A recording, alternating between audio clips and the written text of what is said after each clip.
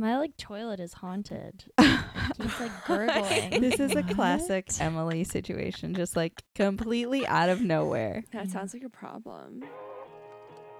This is going to be the best book you ever read. Like, this is your new favorite book. Off the internet, man. Off the Bookstagram. I need to go be introverted. Welcome to Books in the City Pod.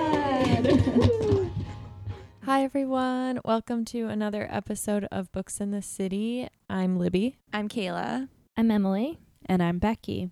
And we're four internet book friends who became real book friends who now have a podcast where we talk about 4 new books every week. And hopefully you want to read them. I don't know. We're all clearly very high energy after our really fun weekend. If you're listening, this is the first episode we've recorded after returning. It's going to come out way later, so you might have already forgot about our little retreat by now, but we're all pooped, to say the least, I'd say, right? Yeah. Yeah. Mm-hmm. All right, good night, everyone. A post-vacay Hangover. lull. Yeah. Need a vacation from our hangover. vacation. Yeah, I wish I took yesterday off work. I think I just want to stop working. Well, yeah, that's like a different conversation though. I feel like it was also, I think, for the most part, not Libby, but the rest of us, our first kind of like trip, like real trip post-pandemic. Wait, Yeah. it was mine too. What do you mean? Weren't you in Baltimore? Oh, yeah, but like visiting a friend. Okay. Mm. Well, all of our first like real trip post-pandemic, so it was like a lot of like kind of normal stuff all at once, I feel like, which is also takes a lot of energy when you've kind of been not doing normal stuff for a year plus. So, moral of the story is we're tired. And we have But announcements this to is make. going to be a fun episode. We'll wake up. Yeah, we'll I wake was up. born tired. Announcements. I hope everyone has gotten the chance to get their copy of Honey Girl by Morgan Rogers and maybe even dipped in at this point. I'm so excited to discuss that one with all of our Patreon fan club book club members starting next week-ish. So stay tuned in the Discord channel and in the Patreon. Actually, it's probably been announced, right? What we're reading first. Whatever. You'll have all the information you need. So can't wait. This is the struggle with recording ahead. We don't know what's happening. We're like the MCU. We're on different timelines. It's like yeah, you multiverse. need to go back and make sure That's that exactly you what don't it's like. run into your past self. You know, Exactly. breaking the universe over here.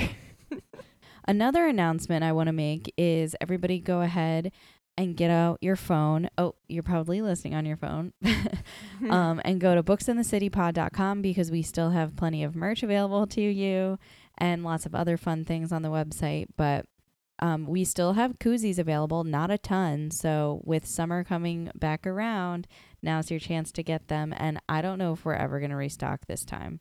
So get them while you can. So one last announcement. We thought it would be fun now that everyone's getting vaccinated and things are kind of opening up more to host, I guess, a tri-state area meetup in New York City towards the end of the summer where we can meet you guys, you can meet us, we can all hang out, have fun, maybe in Central Park. That's where I imagine this. So I'm just throwing that out there. Me too. I'd go. And yeah, let us know if that's something. That's good, Emily. Glad. Good. Let us know if that's something you guys would be interested in. And if like late August or maybe early September works better for you, we want to make sure as many people can come as possible. And we'll get planning. Yay. That'll be so much fun. Yeah. Emily, how did the fish fare on the return journey? Well, since Libby is such a good driver, they fared just fine. Not even a drop of water was spilled. Wow. Well done. I find that hard to believe. I believe the word you're looking for is thank you for the compliment. And by word, I mean phrase. Ooh, wow. But yeah, they're hanging out and they've got something to say. And the fish want to know what's something new we learned about each other from the retreat. It's such a good I question. can't wait to hear the answers to this question. Who's going first? I gotta think about this. Because I do feel like, in general, everybody was exactly themselves, if that makes sense. Like how I know you guys to be. Yeah. Well, I've got one that Kayla, I didn't know you didn't eat eggs.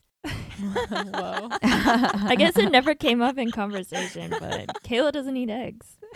Yeah. But she tried really hard. I tried really hard like 2 months ago to like eggs. And I was like making them and like ordering omelets in and stuff, and it's just never gonna happen. Is it a texture or taste? It's okay. Right, you weren't there for this conversation. So I hate them because of the smell. And I have like very vivid memories of like on the weekends my house smelling like, I like the smell of bacon, but my house would smell like bacon and eggs because my mom would make it like for her and my brother. And I would hate when she made them. And then that turned me off from ever wanting to eat them. And then when I tried to start eating them, I can't get into the texture. Like it feels like there's like foam in my mouth. Oh God. It's so gross. Interesting. Yeah. I love eggs in all of the forms that you can eat them Yeah, in. Yeah, me I love too. eggs. Something I learned specifically about Emily, and I complimented her in a really backhanded way over the weekend. Emily really can sing because she jokingly does it a lot on the podcast. But then when you're in the car with Emily, you hear little harmonies coming out of the back seat and you're wondering who's harmonizing right now. And it's Emily. So Under my It's breath. real I always sing quiet. quietly under my breath. You shouldn't. You should let it out. That's Aw, what I thanks, learned. guys. Usually when I'm in the car, I try to harmonize. This weekend was a really successful harmony weekend for me. A lot of times, sometimes I'll get it from like whoever I'm riding with, like, oh, do you know this song? If it comes off really bad. So sometimes during the songs, I'd be listening and I'd be like, oh, I had never noticed that harmony before in this song, but it was just Emily. backup vocalist for hire. Am I Ben's looking for overselling? one. Probably. No, it was impressive. Thank you. Beater days paying off.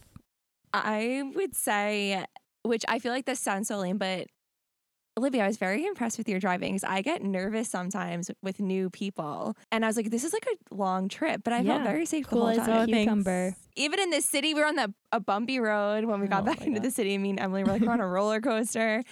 But you did a very good Yeah. job. Thanks. I am a good driver. I'll accept that.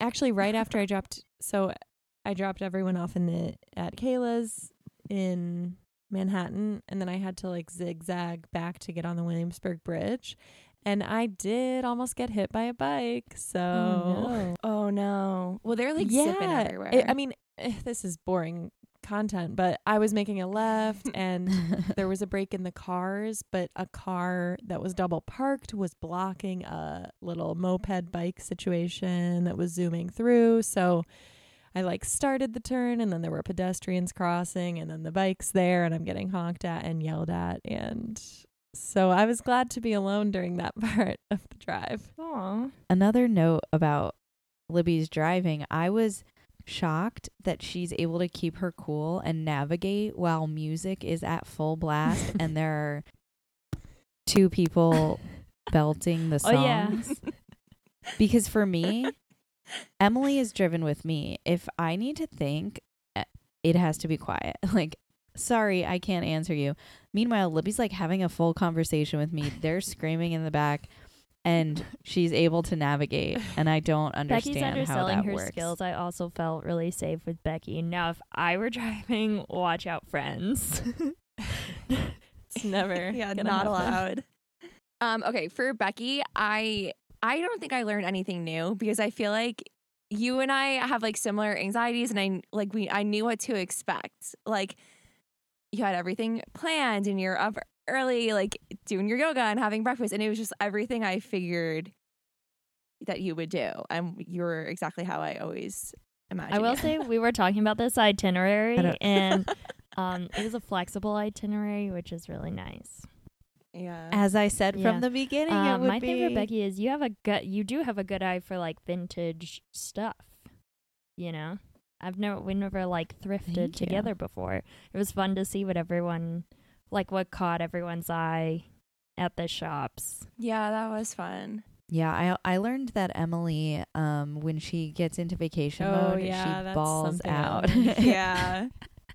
Oh yeah, and Libby likes Yeah. wolves. I never knew And that. It like kept popping up. She Libby like likes looked for the wolves. wolves. She was wearing a wolf. I was like, how did I not know this? It's all over her. Something I learned also about Becky. This is all over the place. I feel like we're like. And another thing I learned. It's probably Um, entertaining for somebody. But like Becky, I knew you had good style, but I feel like I was witness to your like putting an outfit together this weekend in a way that I'm not normally, where you were like, okay, Oh. temperature, like here are my options, here's what I'm gonna do, and you pulled out these like really cute, very different, varied looks. So it was, I guess I didn't learn, but I like Thank learned you. about the back process of that, which was fun. Well, thanks. Also, Kayla's a quick shopper. She like walked out of the. I didn't know till you put your post what you Yeah. bought. I was like, you did? Wasn't I with you the whole time? You were like, Yeah. boom. I don't like to browse for long. I can like tell right away if I like something. I'm or like, not. let me stare at everything. Let me touch everything. Let me read all the plaques in the town. Let me be the last Oh, one out that's of something the I store. learned. Emily has to. Emily is the ultimate like mom tourist, where she like Yeah. stops to read every plaque, which I appreciate, but she takes a photo of every plaque as if she's And gonna like every- go back through her camera roll rereading them all. And it's like we get to a new location, we get out of the car, and Emily's like, all right, guys, turn around. Let me get a picture Yeah, of in the ya." parking lot. It's so cute. I feel like Emily has on vacation the mom Wow. title, and Libby has dad title. Love it. Thank you. Yes. And I can't really even explain why. I think it's like the Yeah. calm driving. But I'm not a and regular I don't mom. know. I'm a cool mom. Well, when Becky and Libby were building the fire, I mean, Emily were like dancing. They were being I was productive. They were like, problem this solving. kinda We were sums it staring at the up. 3 stars in the sky. It's great.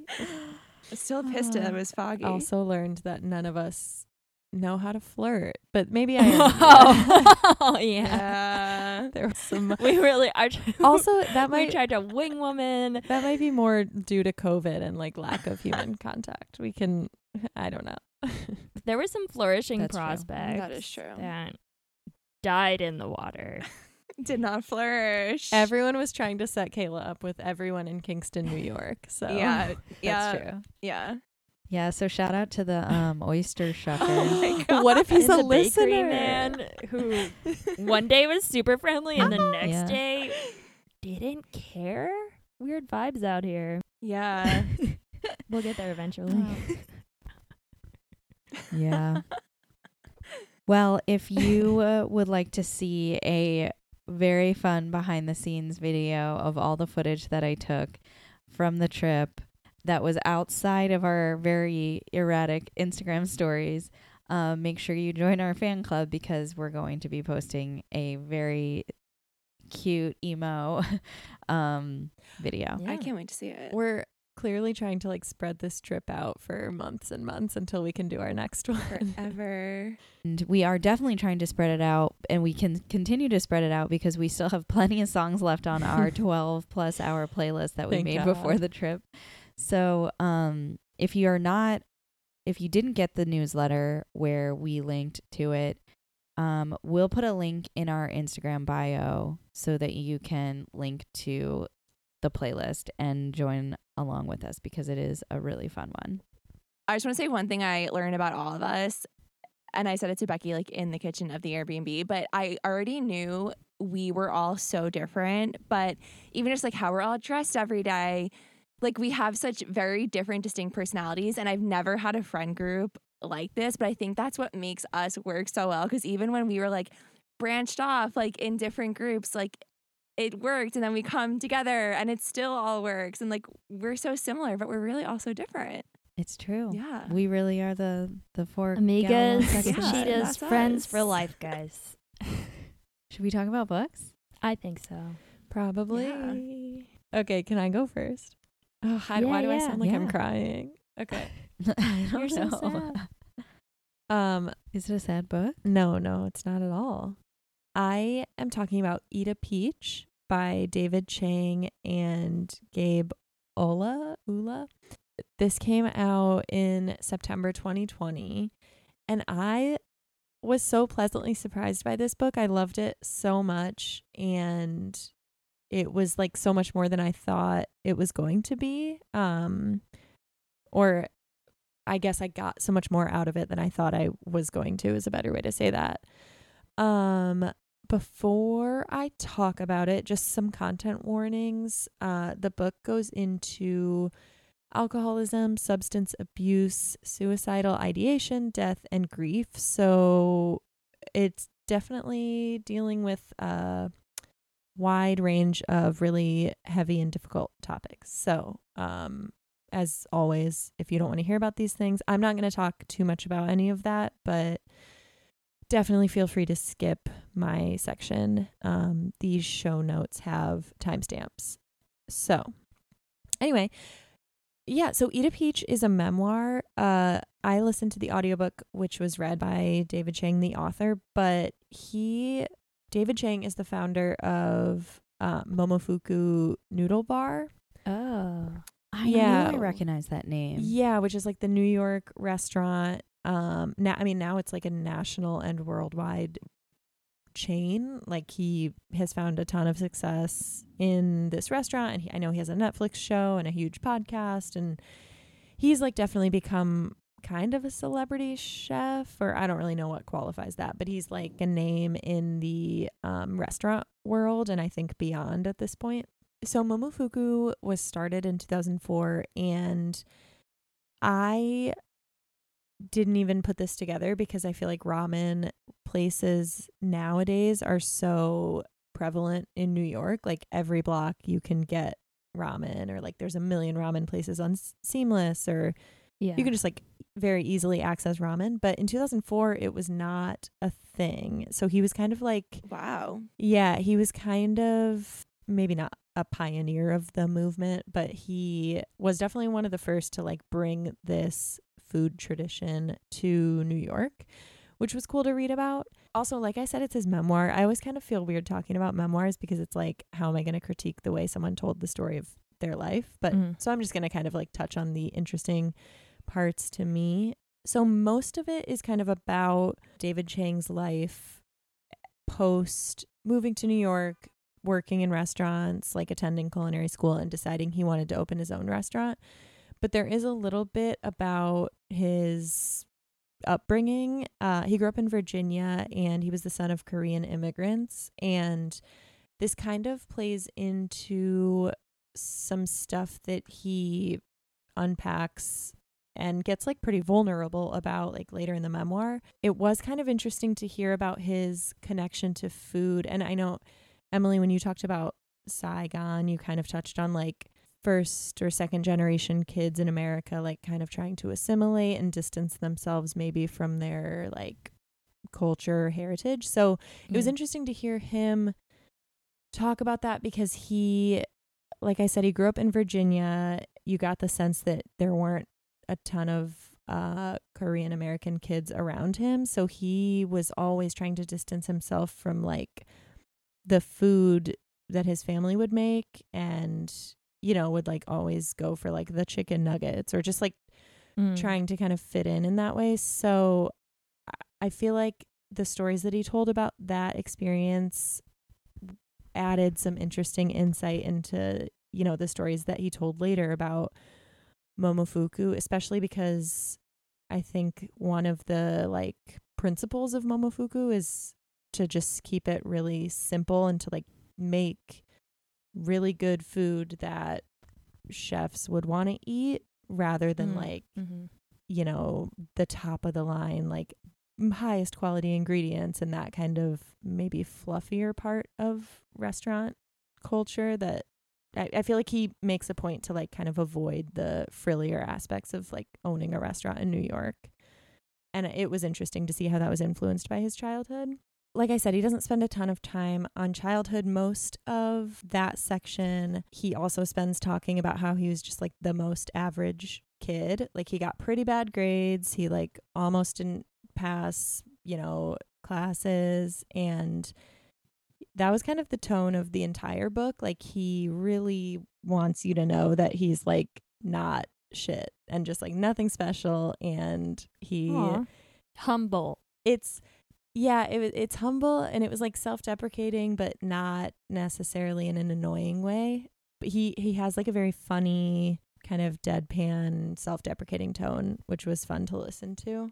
Basically, he's super driftless after college. I think he gets just kind of like a temp office job, and it's like soul-sucking, and he hates it.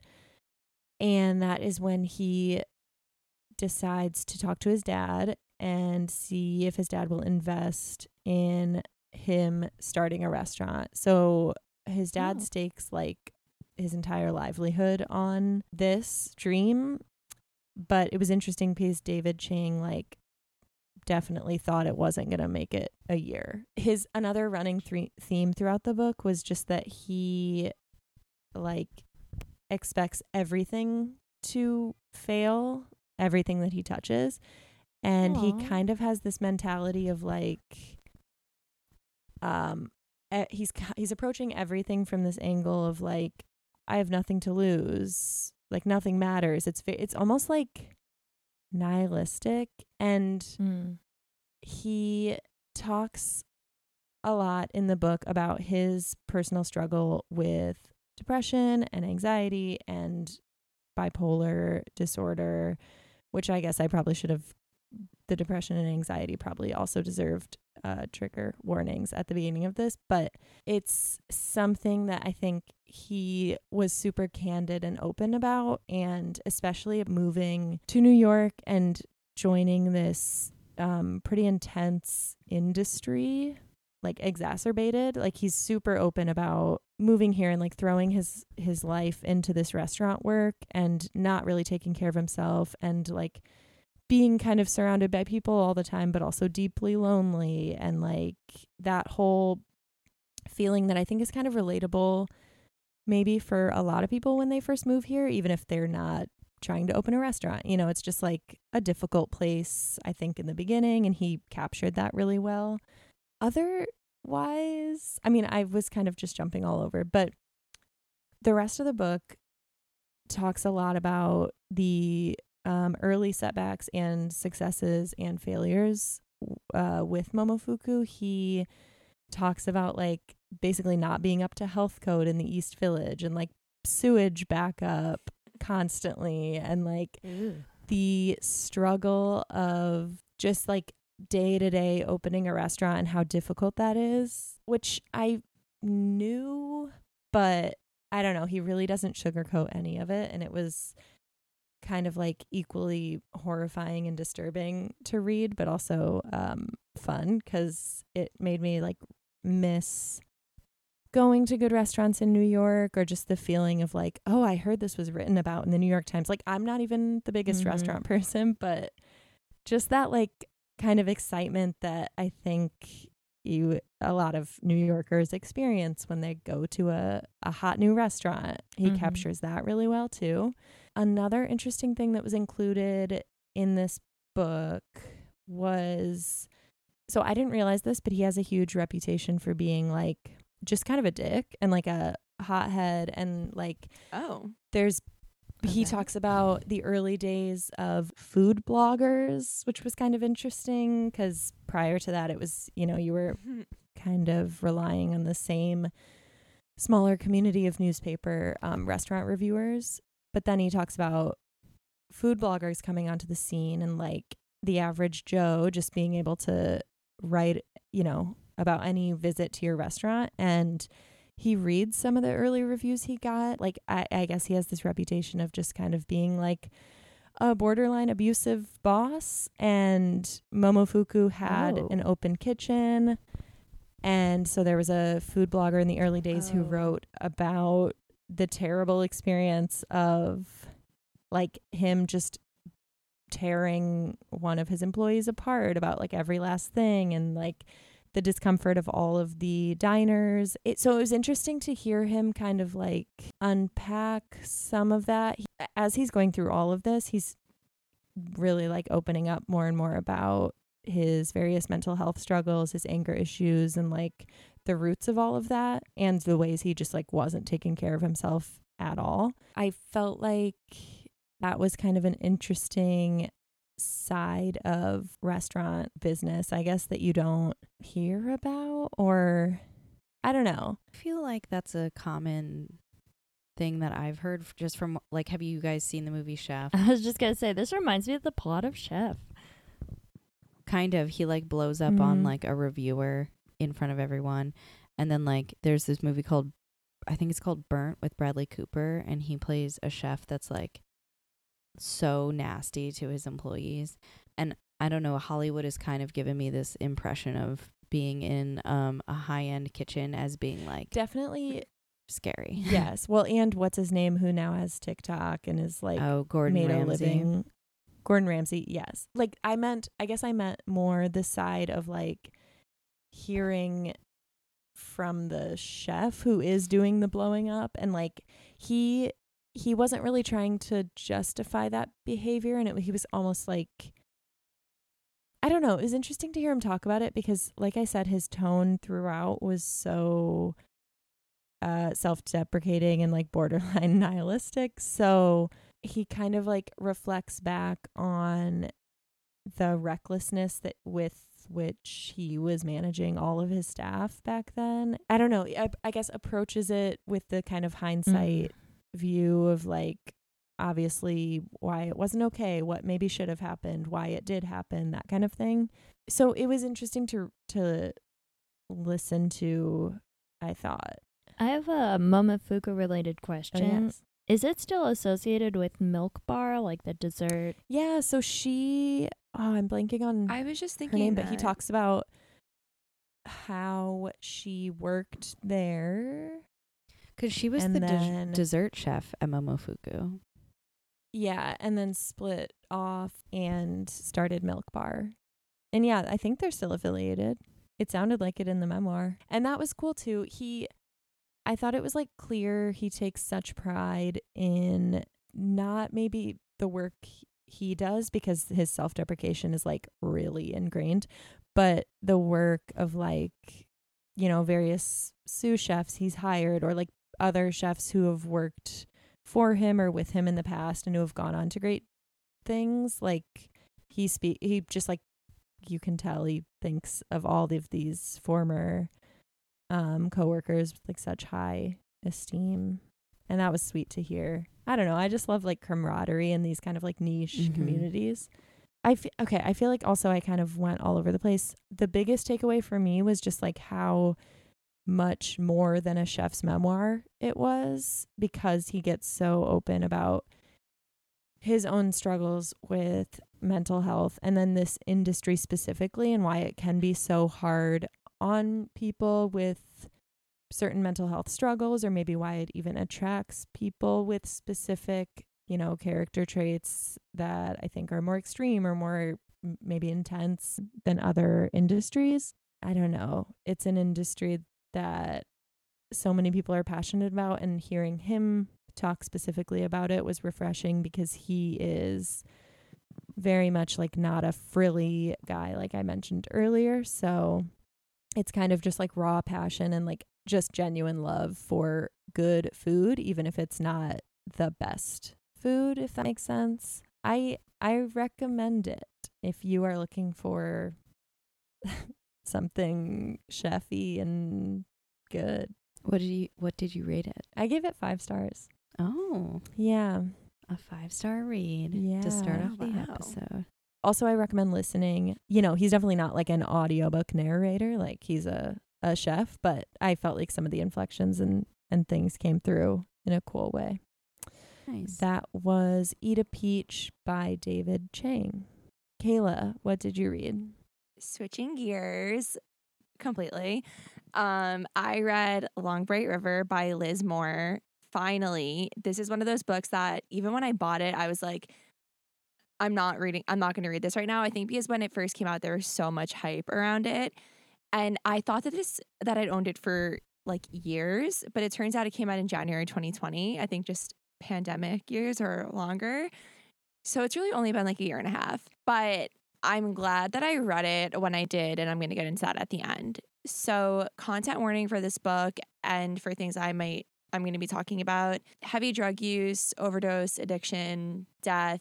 This is really like a heavy, grim book. It's not a happy read. I found myself having to kind of put it down at times just because it seemed like too much at once, which isn't something I ever really have to do. So I think if like I was kind of like disturbed and upset by it, then most people will be also.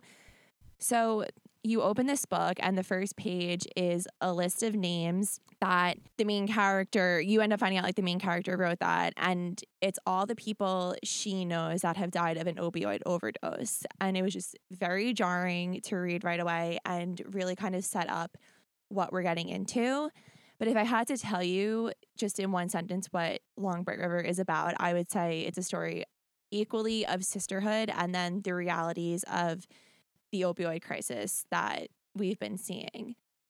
So our main character is Mickey. She's from a town kind of just outside of Philly that has been rocked by the opioid epidemic. And it kind of seems like they're trying to rebuild. There's like, she talks about like new fancy coffee shops coming in, but the drugs are still very prevalent in this community. And it seems like it was an issue there before like the opioid epidemic was even coined as a term. So she's from this really big Irish American family, which I was so able to relate to. But she was raised by her grandmother, G, after her mother overdosed when she was very young and her dad kind of just fled.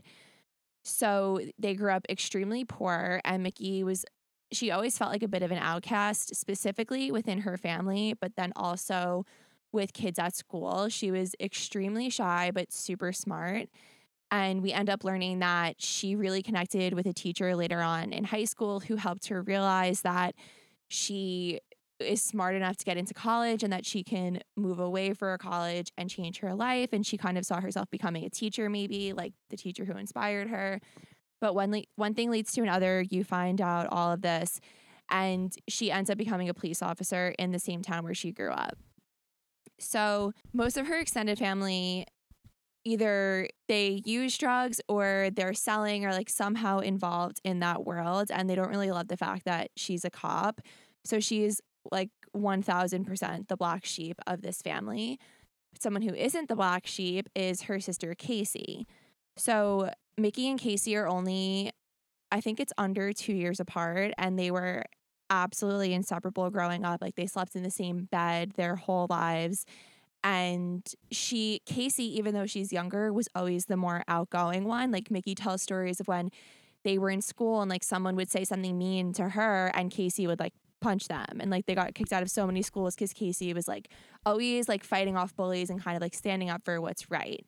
But when she's a teenager, she starts sneaking out, and Mickey knows every time she does because they sleep in the same bed. And we end up finding out that she started experimenting with drugs and just has been unable to quit them ever since then. So as the book opens, we're with Mickey in her patrol car with her new partner. She had a partner that like is out on injury, and that is kind of a whole subplot I'm not going to really touch on. But she's with this new guy and she hates him because he doesn't stop talking. And they're driving down the Ave, which is known to be a block where like sex workers are. So as they're driving down, she's keeping an eye out for Casey. You find out like right away that they haven't spoken in 5 years because some huge event / fight happened. But every day when Mickey's like out for work, she keeps an eye out for Casey. You find out like she's always asking around about her, just making sure that she's safe and that she's okay. But she hasn't seen Casey in a few months and she's worried. So as they're driving down the Ave, they like a police call comes in that a body was found. So they drive to the scene and the EMTs like take their time showing up. The victim was a young girl and they're like, it was an overdose right away, like kind of being like very careless, even though this was like a person that died. But Mickey is like, wait, hold on. Her blood vessels are burst or something like that. And she's like, this is a homicide now. So this turns out to be the first in a string of sex workers who turned up murdered around the Ave. And at the same time, her sister is missing. So she's kind of freaking out. And Mickey really doesn't think that her department is doing enough to investigate what's going on. So she kind of takes the investigation into her own hands when like they've brought in people from a different county. Like I want to say maybe FBI was involved, but Mickey's like, no, I'm investigating this on my own while she's searching for her sister. So the book turns into then alternating timelines labeled now and then, and you start in the past growing up in this community that was heavily affected by drugs, as watching as Casey gets into it. Mickey, like her whole childhood and teenage years were very interesting to read about. And then in the current one, you're following her through these investigations through the current day. So when I read this, I posted and I was like, I was able to relate to this book in a way I like really didn't expect. So not to make this all about me, but I'm making it about me, even though it's not really about me. But so I don't really talk about this because it's like super personal. And I also feel like it weirdly isn't my story. Like it's really like my mom's story. So like growing up, I didn't know my mom's family. She's the youngest of 6 until last summer. I got like emotional talking about this. So she was only in contact with like 2 of her siblings. And that was even like touch and go. Like in September, I literally met one of my aunts for the first time. And this book literally could have been about my mom and my Aunt Kathy. I can't believe I'm getting so like emotional.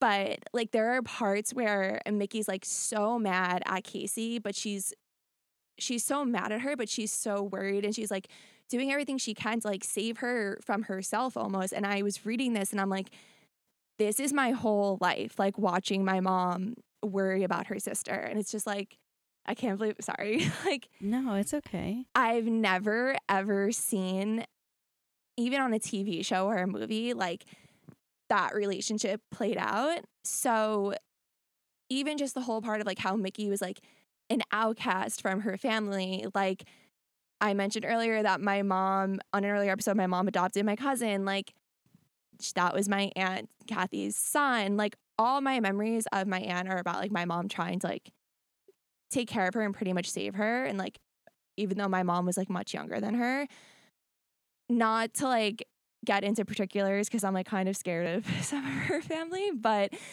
if I've never been able to like articulate to anyone what my mom's family is like, but like if you have read this book, I can be like, yeah, like that is what like she came from and kind of like kept us away from. And okay, so this is when I'm gonna get like email. But like last summer, my aunt died of an overdose, and there was like so much shame around it, which I think is so fucked up. And that's why I wanted to talk about this, because like reading this, I had such like a visceral reaction because it really laid out like addiction is a horrible disease and like this epidemic is so horrible, but I feel like people really like look down on it. Like I was almost embarrassed like talk about how my aunt died, which is so fucked up because like she was like a person and like my mom and her like had a really bad falling out about my cousin, but like that was her sister and like they were best friends growing up the way that the characters in this book were. So it was just like so crazy to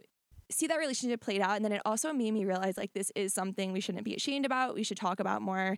And I was talking to someone on Bookstagram about it, and we like she was able to relate in the same way I was. And we kind of said like it feels strange to say it was nice to read like to see this representation and like read these horrible things, but like it did kind of feel nice to like see these kinds of stories represented. And I think it's important that we tell them. And like, I don't know, it kind of made me view my aunt as a whole in a different way, and especially her death and my mom's relationship with her. And it really like felt like a bit of like healing. So that's why I'm glad I read it when I did, like not before my aunt passed away. But yeah, and then I just wanted to quickly say that Long Bright River has the most beautiful double meaning, and I just wanted to share it. So the first time it comes up, she refers to the long bright river of your vein when they're talking about someone like injecting. And then at the end, she lists those names again, and she refers to it as the long bright river of souls that we've lost moving on to their next life. So I just thought that was like really beautiful. And I obviously give it 5 stars. I will be thinking about this forever. I'm so happy I finally picked it up. And yeah, that was Long Bright River by Liz Moore. Thanks for sharing that. Yeah, it's very strange because I kind of like, I just say like my mom's family is like wild, but like it doesn't always feel like it's my story to share. But I hope someone listening can relate, and like that story is important and you should share it. Emily, what did you read? Something really different than either of the books you guys talked about. So I'm going to talk about The Prestige by Christopher Priest, which came out a long time ago in 1995. And I did this over audiobook, and I think it's a really good audiobook. So I recommend it in that format. I picked this up because I wanted something in the vein of Night Circus. I had done Night Circus on audiobook, and I liked the gothic turn of the century magic-y Moulin Rouge vibes, and I wanted something similar. And this book didn't disappoint. So it opens up actually in modern London, or 1995 London, on a journalist called Andrew Wesley, and he's following up on a story that he's writing about a religious cult from California living in this manor estate. Think like Downton Abbey, and at the end of the show they kind of have to start renting out rooms because they can't afford the upkeep of a big manor house. A similar situation. A cult living in a manor. A couple things about Andrew are that around this time he received like a book, or really a journal, from about a man who worked as an illusionist in the late 1800s named Alfred Borden. And Andrew isn't sure like who sent this book, and there was like no note attached to it, and he was just kind of like, okay, thanks. First, the book doesn't mean much, but then he's thinking about it, and the last name is important to him because the other thing about Andrew is he was adopted as a small kid, and Borden is the surname of his birth family. And then the other kind of weird thing about Andrew is he's always had this feeling, like an intuition that he's had a long lost twin somewhere. Like he's always been really sure of it. He's just felt this psychic connection to a weird twin, and he's like gone through his adoption records, and there's no note of a twin or brother or any other sibling. But Andrew has always felt this like twinge of psychic intuition. So Andrew rolls up to this house with a weird cult to interrogate an incident where like a woman may have been ill or something, and then the cult leader kind of tried to heal her when she should have gotten medical help. He's writing for like a Guardian type newspaper, and no one's home, and they kind of like cold shoulder this journalist, as most cults would, I imagine. And he's panicking because this could be a big story for him, and he's about to leave the house when the ancestral owner of the house, a lady, Kate Angier, stops him and says, "Oh, you're Andrew. Did you get my book?" And Andrew's like, "What? Like, what do you mean? That was you?" She's like, yes, don't you remember me? Our families go, way back. And Andrew's like, who are you, strange lady in this house? And Kate's like, well, I wasn't sure how to reach out to you, but I thought you'd want to know what happened to your brother. And Andrew's like, Whoa. record scratch. What? I thought she was going to say, I'm your sister.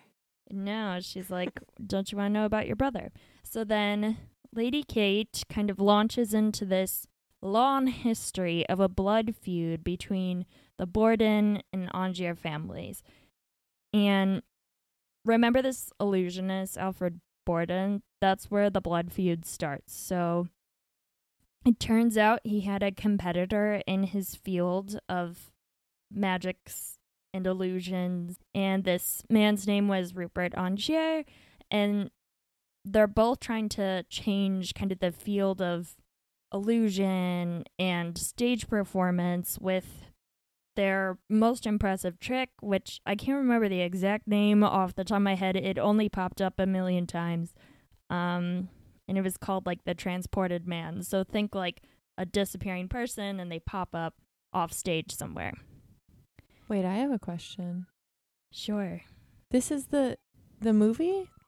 I was just thinking that. Oh, I was going to talk about that at the end. Prestige? Yeah. I didn't know it was based on a this book. book. Oh. It's based on a book, and I halfway through the book, the like IMDb short description is kind of a spoiler. Like I like where the book enters, so I'm gonna tell everybody to, like listen to the book first because I like the way the premise is laid out. I didn't get that from like the trailers or anything. I didn't know that there were like modern people because that's really how the book launches you into the past. We're talking about The Prestige. Yeah, Yep. this is old. Yeah, it's old. This, Oh, well, I that's think they another changed Scarlett a lot Johansson for the movie. movie. Yeah. Well, I So- just Bowie. remembered the trick, and that's what. Anyway, sorry. Yeah. Yeah, and like, the battle between the two. Mm-hmm. Yeah, so we could get into it. I mean, there is a movie that was made Great in cast. 2005 or something, 6. and I'm on the IMDb. it was directed by Christopher Nolan from Dark Knight fame, and with some of his fan faves like Christian Bale and Hugh Jackman and ScarJo and David Bowie. David Bowie's in this. Yeah. Okay, go ahead with your bad self, Mr. It's a really good Christopher movie. Nolan. I'm gonna watch this. I'll watch it. Anywhoosies. So the novel then dives into like the epistolary, like a letter segments. What's that word? Do you know what I'm Epistolary. talking about? Epistolary, thank you, of both Alfred Borden and Rupert Angier, kind of originating their sides of the story about this long blood feud. I'm also the type of person who is fascinated by like stage magic. I always want to know how it's done. I don't know if you remember a TV show where there was a guy in a mask who unveiled like all the big magic tricks, and I thought it was fascinating. So some of the science or trickery behind the illusion is talked about through Alfred Borden's perspective because he's very like, there's a mastery to it. There's a precision. He has a very scientific mind about his discipline. And Rupert Angier is more of like a blurring of reality and mediums. And he leaned heavily into seances and, smoke and mirrors and stuff. And very aware of his performance. And so to get their two perspectives on the field of magic was really cool. And I also like that it is such a small field, that's the big joke about magicians is you can't really, it's not a joke. They don't want to reveal their tricks because it's their livelihoods and because they'd each know who did it, it's a small field. So if someone spills the beans, it comes back around and you're going to have a hard time getting a job kind of thing.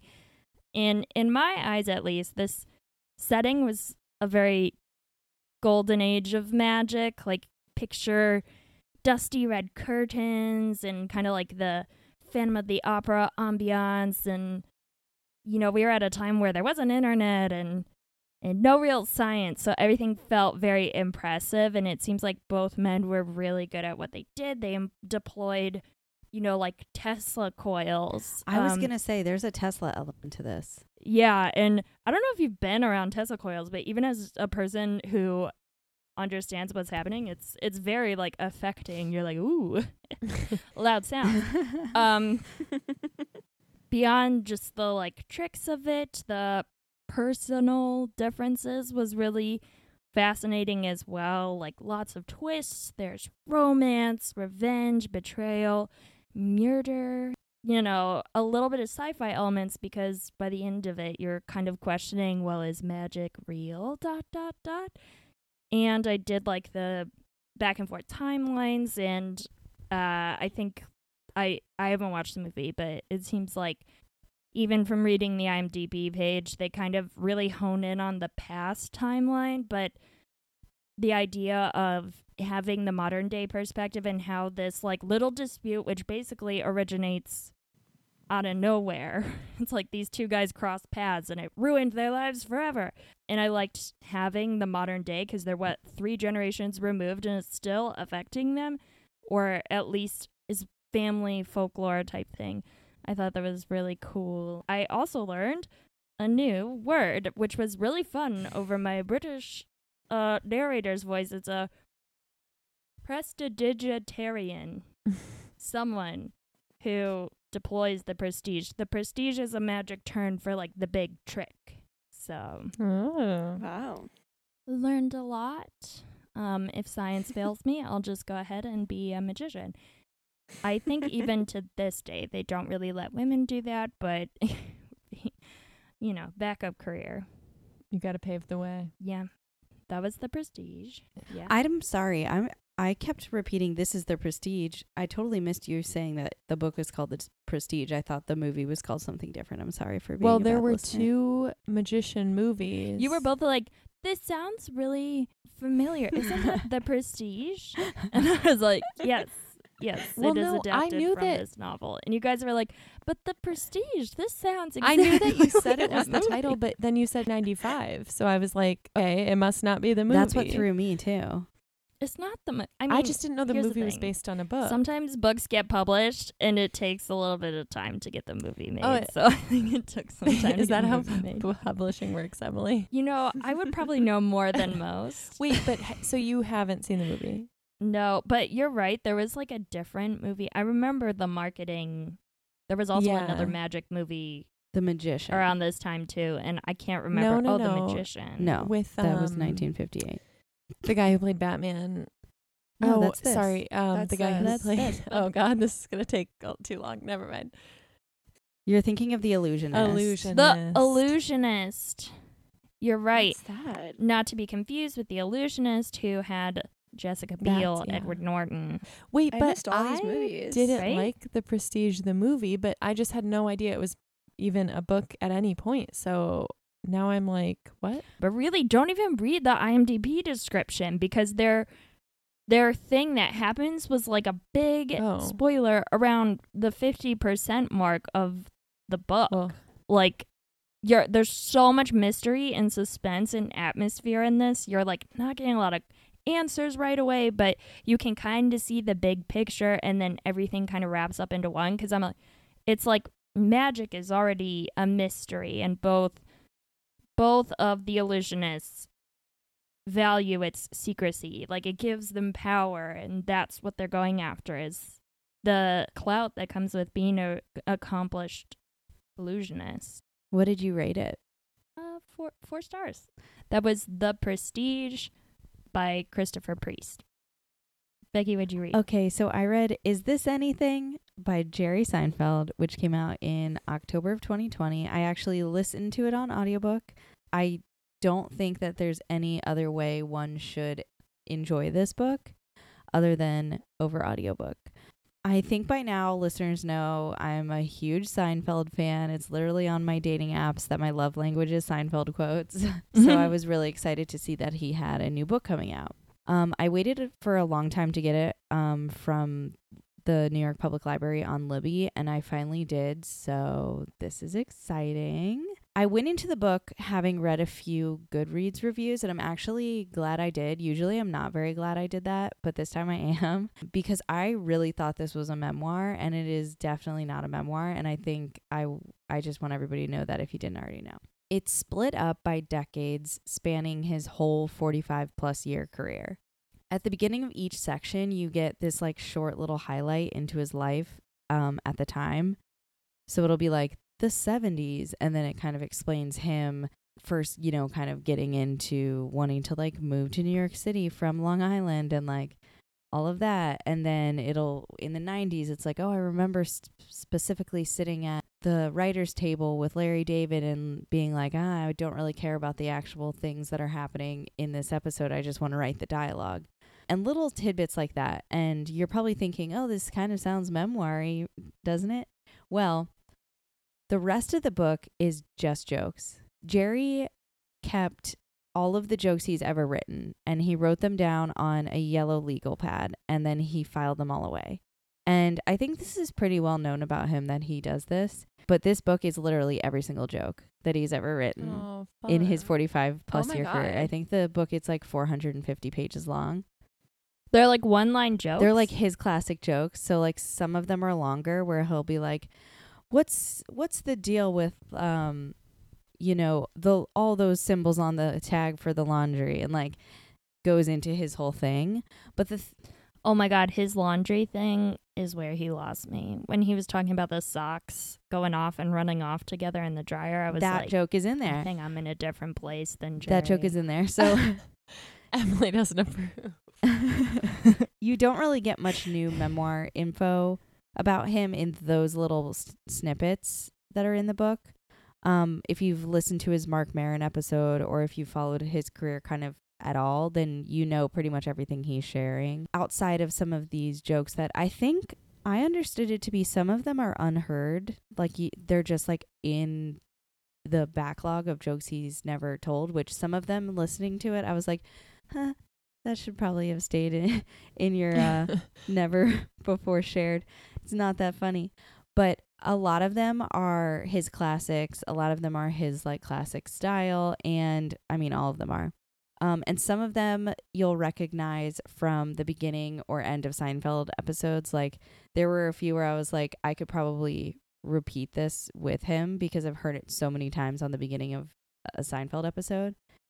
But it would be kind of like the extended version, or like it worked out for a different setting. So you kind of hear him. It's almost like you're sitting down and you're hearing him try out material in a way, because that's kind of where the title comes from. Is this anything? I guess is like this saying that all comics use to each other. Like they come up with a new joke and they say, "Hey, is this anything?" And then they tell the joke to their fellow comic friend to see if it like is anything. For example, one of the jokes that I heard in there that I've heard a million times that always cracks me up is when he talks about how when you're rooting for a sports team, you're not actually rooting for the team or the players. You're rooting for the shirts, because the players leave, but the shirts stay the same. And that always cracks me up because every time I buy a jersey, the player leaves the team and I'm stuck with the jersey. I also think a fun part of this book is I heard bits and jokes that I had never heard before that ended up being whole episodes of Seinfeld, and I could tell by being a Seinfeld fan. Oh. Like he'll mention something and then I'm like, wait a minute, this was an entire like plot point on multiple episodes. So that's an interesting thing for Seinfeld fans. I will say it's kind of weird to listen to this book in ways because it's a bunch of fragmented stand-up bits. So it's not like a fully fleshed out stand-up performance where like there's kind of a beginning, middle, end and like a flow between them. It's like the way this book is structured is, like I said, the different decades, but then in between each joke there's this like random British computer voice that'll just like say the title of the joke. So like for the basketball, or not basketball, but like sports one I just mentioned, the little voice was like, rooting for laundry. And then he would tell the joke. And then it's like that through the whole thing. So I'll say it's kind of weird to listen to a fragmented stand-up performance. And it's also, I never realized how important the aspect of like being in a crowd of people also laughing is necessary for stand-up to be as funny as it is. And like his stuff working almost better, I mean, in his stand-up, but also in the context of a Seinfeld episode, where it's when it's pulled out and just kind of like, here's a list of all the jokes, it's a little bit different. I thought it was interesting. Like I said, I would recommend listening to it because he tells it, but I would buy it as like a coffee table book, but I can't imagine sitting down and actually like reading this cover to cover just based on like what the context of it is. This sounds like I didn't like it. I also wouldn't recommend sitting down and listening to it like beginning to end, because that's kind of like you're sitting through a 7+ hour stand-up situation where no one else around you is laughing. So I would say this book is great for like if you're at work and you need like a pick-me-up and you want to like play it just to like get a giggle in between like, you know, something that you're working on. Because after a while, it's definitely tiring to hear Jerry Seinfeld telling very fragmented jokes throughout hours long. But well, he's got a very soothing voice. I do agree with that. I think he's fun. Did he? Okay, dumb question about Seinfeld. Was he the writer on the show? Like he wrote every script? Him and Larry David. And then sometimes other people joined in. But yeah, him and Larry David wrote them. Which is why if you watch Curb Your Enthusiasm, you'll see kind of things that happened on Seinfeld play out in a different way, because Larry David also took things from his own life to put it in there. I also think it's extremely classic Jerry Seinfeld to have 3 books that exist, and one of them's a children's book, so I'm not going to count that. 2 books that exist that are about nothing. Like he's famous for having a show about nothing, and then he writes these 2 books that are about pretty much nothing because they're just his jokes. And I really want him to just write a memoir so I can read that. Like if I hadn't read that Goodreads review that said, this is just his jokes, I would have gone into it and been disappointed, because I thought it was a memoir, and then finding out it wasn't, I was like, oh, that's a bummer, but I think it's still going to be fun. And then I went into it with the mindset of like, oh, this is going to be like cool hearing all of his jokes like this. And it totally was, but I had to know that, if that makes sense. I feel like I'm rambling, so I'm just going to say I don't really know how to rate this, because I don't think it's a traditional book. Like I said, it's a book about nothing. But in terms of overall enjoyment, I'm going to give it a 4. Does he say them all with his like typical inflection, like, you know? Yeah, he does, but also the energy of a live performance of stand-up is not there. Right. Okay. I really do think it felt like you're sitting down with your comedian friend and he's trying out material on you. That's kind of fun.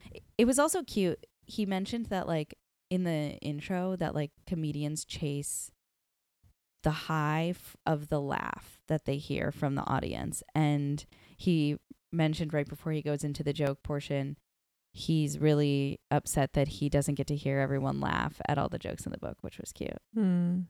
But I was cracking up at my desk a lot, like, and somebody was like, what's so funny? And I was like, oh, I'm listening to Jerry Seinfeld's book. And they were like, oh, okay. So I recommend it to any Seinfeld fan. What was it called? Is This Anything? By Jerry Seinfeld. I have to say it in the question. Is that your impression? No, but it's like, when he announced like, or when he says the title in the audiobook, he says it like that, like, is this anything? Not just like, is this anything by Jerry Seinfeld. So I don't know. Wait, so what's it Not called? in the British voice. Do you just want to hear me say, Is is this anything? anything? By Jerry Seinfeld. Cool, on cool. repeat. Got it. Becky. What's up next for you? No. Oh no. What's in your TBR? Okay, on my Oh my God. I'm never gonna get used on to my it. TBR is the book that I bought from Rough Draft in Kingston, Shadow Play by Joseph O'Connor. Woo. Libby, what's on your TBR? Mine's actually something I also got in Kingston, which means that I'm not sticking with my goal of only 1 book per month, but I just want the listeners to know that I'm just not going to buy a book in June and July to balance. Anyway, it's Ruby Fruit Jungle by Rita Mae Brown. Kayla, what is on your TBR? I always it messes me up, this new thing. Just Okay. say the title of the book. On my TBR, yeah, but I don't know why I can't do that. I need to say something. Okay, mine is Realm Breaker by Victoria Aveyard. Last summer, I covered the first book in her Red Queen series, and today, on the day of recording, it was announced that it's being made into a show for Peacock, and the author wrote the first Wow. episode, and she's going to be heavily involved. So I'm actually really excited because I didn't love that series as a whole. It got like extremely battle heavy, but I think it actually could translate really well to TV. So I'm excited about that. And to start off this new YA fantasy series too. Emily? I think a similar book to this would be The Queen of the Night by Alexander Chee. It's got like the opera lady on the front. I want to read that. Well, on the internet, on the Easy Library. Great. I'm at Becky in the bookshelves. I'm at Sleep, Run, Read, Repeat. I'm at KRedWhat, and you can find all of us at Books in the City Pod. Make sure you're using our hashtag #MyBooksInTheCity and tagging us whenever you post something we've inspired you to read, or with our merch. We've been seeing some new koozie picks, very exciting. Head to our website, booksinthecitypod.com, for all of the things. Join our fan club for fun things and the book club. Follow us on Twitter at BHTCPod, like our Facebook page, Books in the City Podcast. And follow, subscribe, whatever it is you have to do on whatever podcast platform you're listening on. Leave us a rating or a review. I went out of order today and it really messed me up. And I think that's if everything. you're still here, let us know if you're coming to our end of summer meetup. Yeah. But that's not what you should put. What should they do? A sun. A sun. Leave us a sun for the sunshine. Yeah. Thank you. We're a mess. Tonight. Thank you to our Carrie level producers, Diane Worth, Riley Harrell, Carrie Kissinger, Brenna Collins, Amanda Borgia, Elizabeth Jamka, and Susie Southwick. Thanks for listening. Thanks for listening. Yay. Love you. Okay, bye.